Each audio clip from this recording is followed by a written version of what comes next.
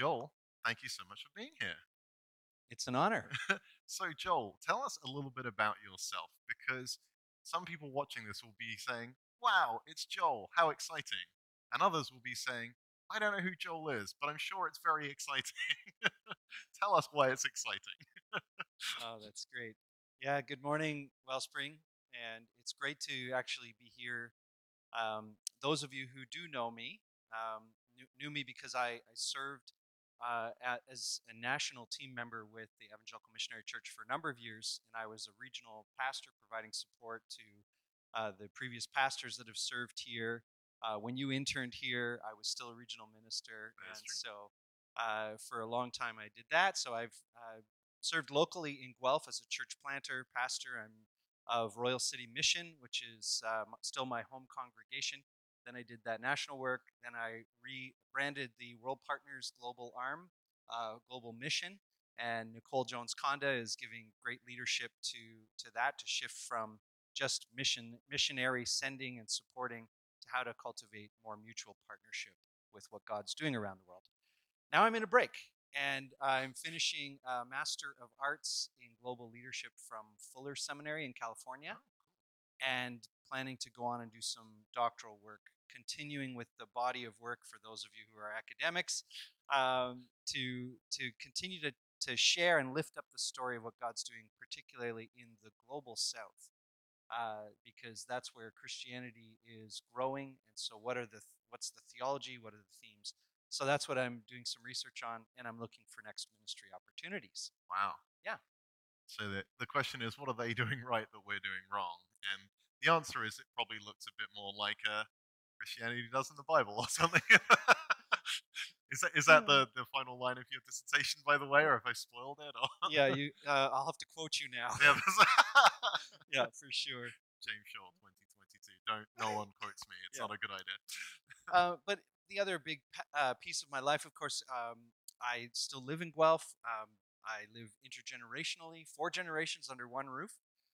So with my mother-in-law, Christy's mom, Sandy, and Christy and I, our kids are young adults, but 3 out of 4 of our children are married, and they're all living on their own. But some have chosen to live back under our roof during COVID, just to Oh, great. increase the support for one another. So there are 7 adults and a baby. I'm a grandpa now. I'm an opa, Oh, and 3 dogs, all living under one roof. excellent. It's a party That sounds every day. amazing. Yeah, it's really good. I was wondering if the 4 generations were you, your father, your grandfather, and great grandfather. Just seeing how old. You're one of the older ones, Joel. I Who knew? am. I am. Yeah, it happens, people. It happens. Yeah, say your beard's got a bit grayer, but the hair's got longer. So there you go. I want to say Joel has always had a lot more responsibility and respect than me, and even he's growing his hair out. So it's coming in, people. That's That's it. tell us just for a moment about Royal City. I know that you guys have done some fantastic work during the. I mean, you've been doing it for years now, but Mm. during the pandemic, particularly, I've Yeah. been really encouraged by some of the work of Royal City in Guelph. Yeah. Thanks. Royal City is a mission that is characterized by making the invisible visible. And that is a twofold reality that the kingdom of God is at work and we don't perceive it or see it. And so by living as followers of Jesus, we make visible the invisibility of God. But Mm, the other reality is that there are a lot of people that go as invisible. And we take a charity approach towards poor, towards people who live with housing insecurity, and Royal City Mission has chosen to build community with. And so that difference of philosophy or posture has made a huge impact. That mhm. Royal City Mission has essentially become a key player in building community and advocating for the needs of those who live beneath the poverty line, who live with housing insecurity, who struggle with trauma and mental health issues. And so Homewood Health Center, for instance, sends teams in to Royal City to participate. They're a Canadian premier mental health institute. The city of Guelph and many businesses and operations are providing support, funding, volunteerism. And so it has become a hub for Mm, the good news of yeah. Jesus that is spilling over and overflowing into the community. And for me, I mean, I was the planting pastor of this church, and it's like having a child that grows up and becomes something you didn't expect, but is so much better than what I envisioned. And so that's the reality that Christine. And yeah, what an incredible testimony that is to, I mean, to you as a church planter and father. The congregation are very bored of me talking about Luke 4, but Yeah. I have come to bring good news Yeah. to the poor, and you seeing that true gospel good news, and Mhm. the fruit, and even the testimony that makes to folks who would never step foot in a church otherwise. Exactly. Um, really, really encouraging. Okay, Joel, let me pray for you, and Thanks. then I'll get off stage and hand this thing over. Dear Lord Jesus, we are so thankful for, yeah, the fruit that we get to play that little part in, and for all the incredible work and the watering and the growing and the sunshine and all those pieces that you provide. So we do pray blessings over all the ministries that Joel has been privileged enough to be a part of over the years. We thank you for the message that he has for us this morning. We pray that our hearts be supple and welcoming to it. And Lord, we're excited to learn more about you. So we ask all these things in your name. Amen. Amen.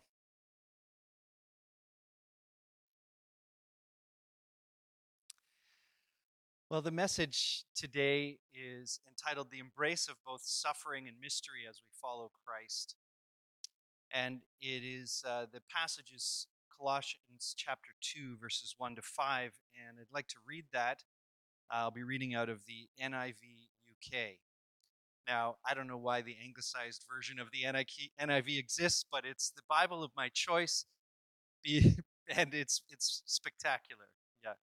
So, would you listen in, maybe on the screen where you are, or you can close your eyes as we enter into this text. The Apostle Paul is writing and says, I want you to know how hard I am contending for you, Colossians, and for those at Laodicea, and for all who have not met me personally. I feel a bit of that affinity today because I haven't met you and you're not in the building, and yet we're knit together in the bond of Christ. My goal is that they may be encouraged in heart and united in love, so that they may have the full riches of complete understanding, in order that they may know the mystery of God, namely Christ, in whom are hidden all the treasures of wisdom and knowledge. I tell you this so that no one may deceive you by fine sounding arguments. For though I am absent from you in body, I am present with you in spirit, and delight to see how disciplined you are and how firm your faith in Christ is. The word of the Lord. Thanks be to God. Well, during COVID, I have been working and schooling from home. And I should mention as well that, as well as being a full-time student right now, I'm in the home stretch of my master's program, which is all online. I'm also serving at the Listowel Evangelical Missionary Church as a transitional coach, 10 hours a week, working with a great staff team there. And they're doing some incredible work in their community as well. So I've been working from home, but in my home, I don't have a home office. I have a nook in the corner of one of our bedrooms. And that room is filled with heirlooms and antiques. So when James said he thought that I would be the fourth generation with, great grandparents and great great grandparents, I am surrounded by these heirlooms and antiques that draw my attention to the past, to my family, in previous generations.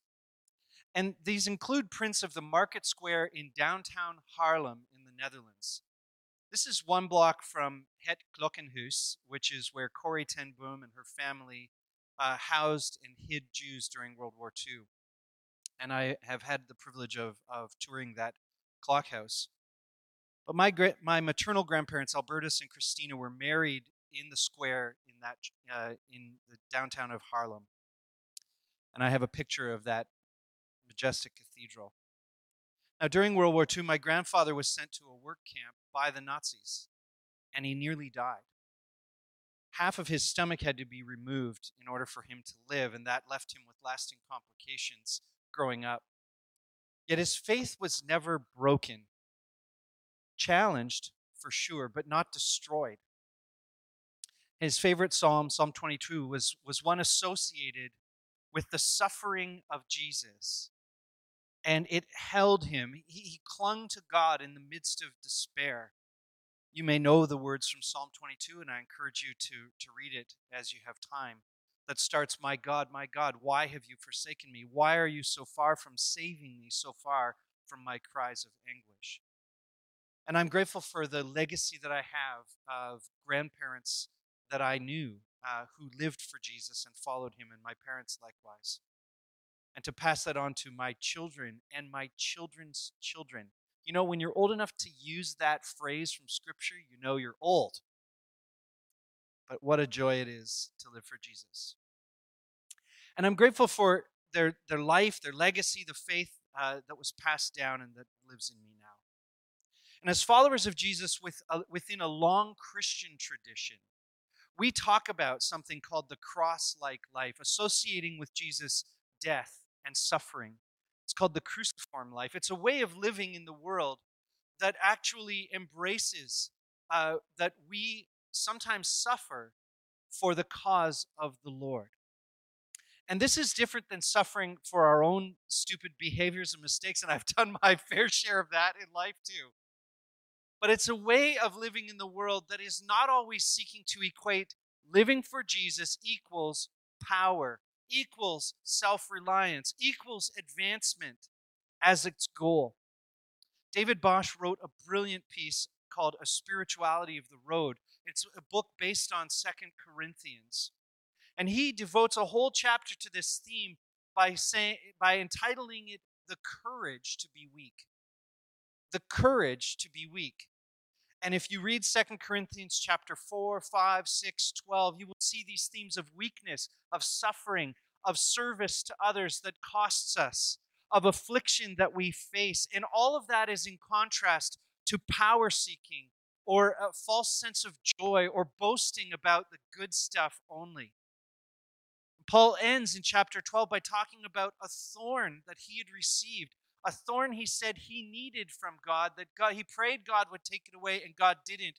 But he learned how to use that difficulty, likely a physical ailment that God never healed him from. And in that context, he presents this beautiful verse 12, for when I am weak, then God is strong, then Jesus is strong. And for those of us who have come to read, as we've read in the passage today, that Paul is contending, he's in prison, he's contending for believers, some of whom he hasn't even met, that he's practicing what he's preached, and that he's praying that Jesus would actually show himself strong, even though he himself was at a point of weakness, not power. His sufferings help to complete the full sufferings of Christ. And he embraces them for the sake of the gospel, 2 Timothy 1:8. And in this sense of weakness, we enter this text today. And here's what I'd like to propose is that it is not, my thesis is not just when we get our eyes off Jesus, we're bad. And when we keep them on Jesus, we're good.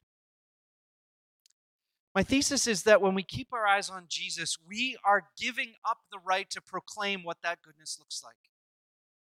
It is not goodness on our terms. It means we don't call the shots of what our lives looks like. And so today, as we listen into what it means to embrace suffering and the mystery of the gospel, we can discover a richness in following Jesus that changes our very goals and our very outlook.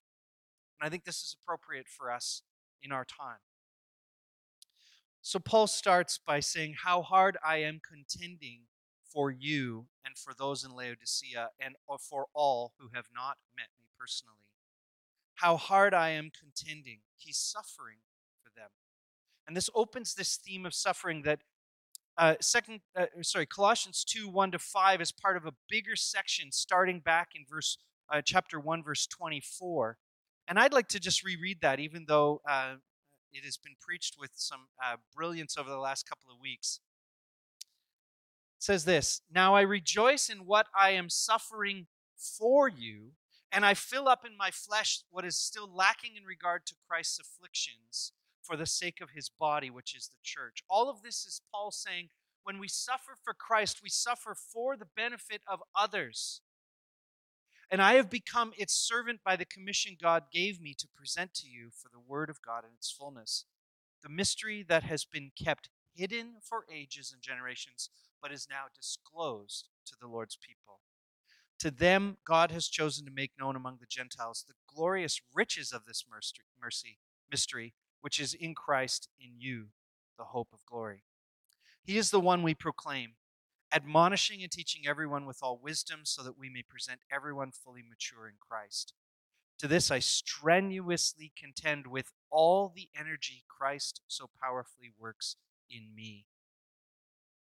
This is the hardness by which he is contending for others, understanding that whatever persecution and suffering he faces because he is living for Jesus, and that is rejected by the culture around him, he is saying it is worth it to contend as I am, even from this prison cell. How is Paul contending for people he's never met, for a church he didn't plant that Epaphras did? Back to Bosch commenting on Paul's "for when I'm weak, he is strong." He says this: suffering brings life. Suffering brings life. To have a theology that is apostolic, that is, that intends to be one who is sent by God to extend his kingdom in your world, in your work, in your home life, in your community. When you live as somebody who is cooperating and participating with God, who's on mission in the world, and you live that way apostolically, this is what Kosuke Kuyuma says: apostolic theology will be a stigmatized theology. We think of stigmata, that is the nail marks in Jesus' hands.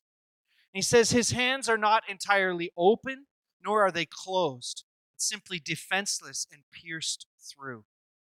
And in building on that, we see that Bosch is saying whether there's fanfare in your life or not, whether you have high power position or whether you are in a jail cell, we know whose we are and why we are called to follow Jesus. And this is a self-emptying way that produces a fulfillment and a joy that the world can't take away, that situations cannot change. And this is what Paul is after when he's saying, I am contending for you, and I am encouraged in heart as I do so. And we want to listen in on that today, because his suffering is bound up so that others might have unity and they might experience the flourishing that God intends. And this might be in your life, that you might be struggling and suffering as you lay down your life, as you self-empty yourself. As I mentioned to you, I lived together with 4 generations. Now, many of you are saying, you've got to be out of your mind. How on earth can you do that? How does it work? You know, there are huge benefits to being together in community, living in community with others. But there are sacrifices we all have to make. And there are lots of, I would say, weekly opportunities for us to apologize for stupid things we've done, not taking into account other people around us. And I've had to do that twice this week. And yet there is a self-emptying way, a suffering to say, actually, to live for Jesus means that I set aside my pride and I do that which humbles myself and recognizes where I have failed and it has not brought honor to Jesus, in order that I might lift others up. Paul is saying he's suffering for the sake of Christ's body by being in jail. He is becoming its servant. John 15:13 says, greater love has no one than this, that they lay down their life for a friend. And I don't know about you, but the cruciform life, laying down my life for others, taking the high road, it sucks. It's not easy. But the Lord is there giving us the ability to say, I'm with you in the midst of this. Please don't make this moment about yourself. Please don't make this life about yourself. Please don't cling to what you think are your rights or your privileges or whatever you may think you need. Because if you allow me to use your self-emptying right now, it will achieve goodness in you. It will achieve joy in others. It will produce kingdom fruit that that will point the way back to what I intend for all humanity. I love how this fueled Moltmann. Jürgen Moltmann was a theologian in the mid-20th century, mid to late. And after World War II, he wrestled with guilt. Why? Because he was German, and he had been conscripted as a German soldier to fight in World War II. And contending to fight for the liberation of others, he had to come to terms with how he had done harm to others. And what he wrote about in terms of liberation was that liberation has to be extended to those who have been oppressed, but it also has to extend to those who oppressed. And it has to be liberation for everyone. And this is a tension that we feel in our increasing polarized society, that unless the whole culture goes our way, unless, some are saying today, unless Trudeau resigns, unless there's no mandates for this or that or the other, then we can't be a society united together. And on the other end, we're saying, but what about, why won't you accept that it isn't about a way of life, it's about people's lives? And there's a way through in the midst of this, a self-emptying way that brings honor to Jesus. And so may we actually return to look at the way in which God's liberation comes to those who are oppressed, but also to the oppressed. Pray for all people in every situation with that in mind. As a result of Moltmann and his writing, he became the grandfather of a whole liberation movement in South America. And that his words actually began to grow in Gustavo Gutierrez and others who contended for all who needed liberation, and radically shifted what it meant to be a follower of Jesus in Latin America. Praise God. The popular quote was crafted by a group of Aboriginal rights activists in Queensland, Australia in the 70s, and you've probably heard this. They said to non-Indigenous people, if you have come to help me, to have that posture of you have everything to give and we have everything to receive from you, if you've come to help me out of charity, you're wasting your time. But if you've come because your liberation is bound up with mine, then let us work together. And friends, that's the posture that we see in this suffering model that Paul is living and proclaiming to the Colossian church. If you are suffering for your own loss of rights and privilege and comfort, that is not the suffering for the gospel. But if you are suffering because you are contending for the flourishing of others and it costs you, that looks like keeping Christ at the center of your life. And that is life-giving suffering. Let's hang on to that and move over to mystery, which is the second theme that gets unpacked.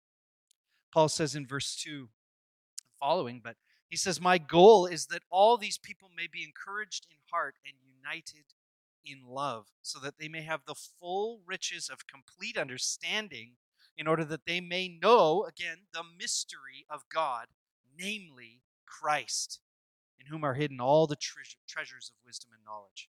What's Paul talking about here with mystery? Well, I invite us again to think about what's going on in the background of the text. The Colossians were getting distracted from who Jesus is, and there were two distractions in particular. There were cultural pressures to turn to mystical pantheism.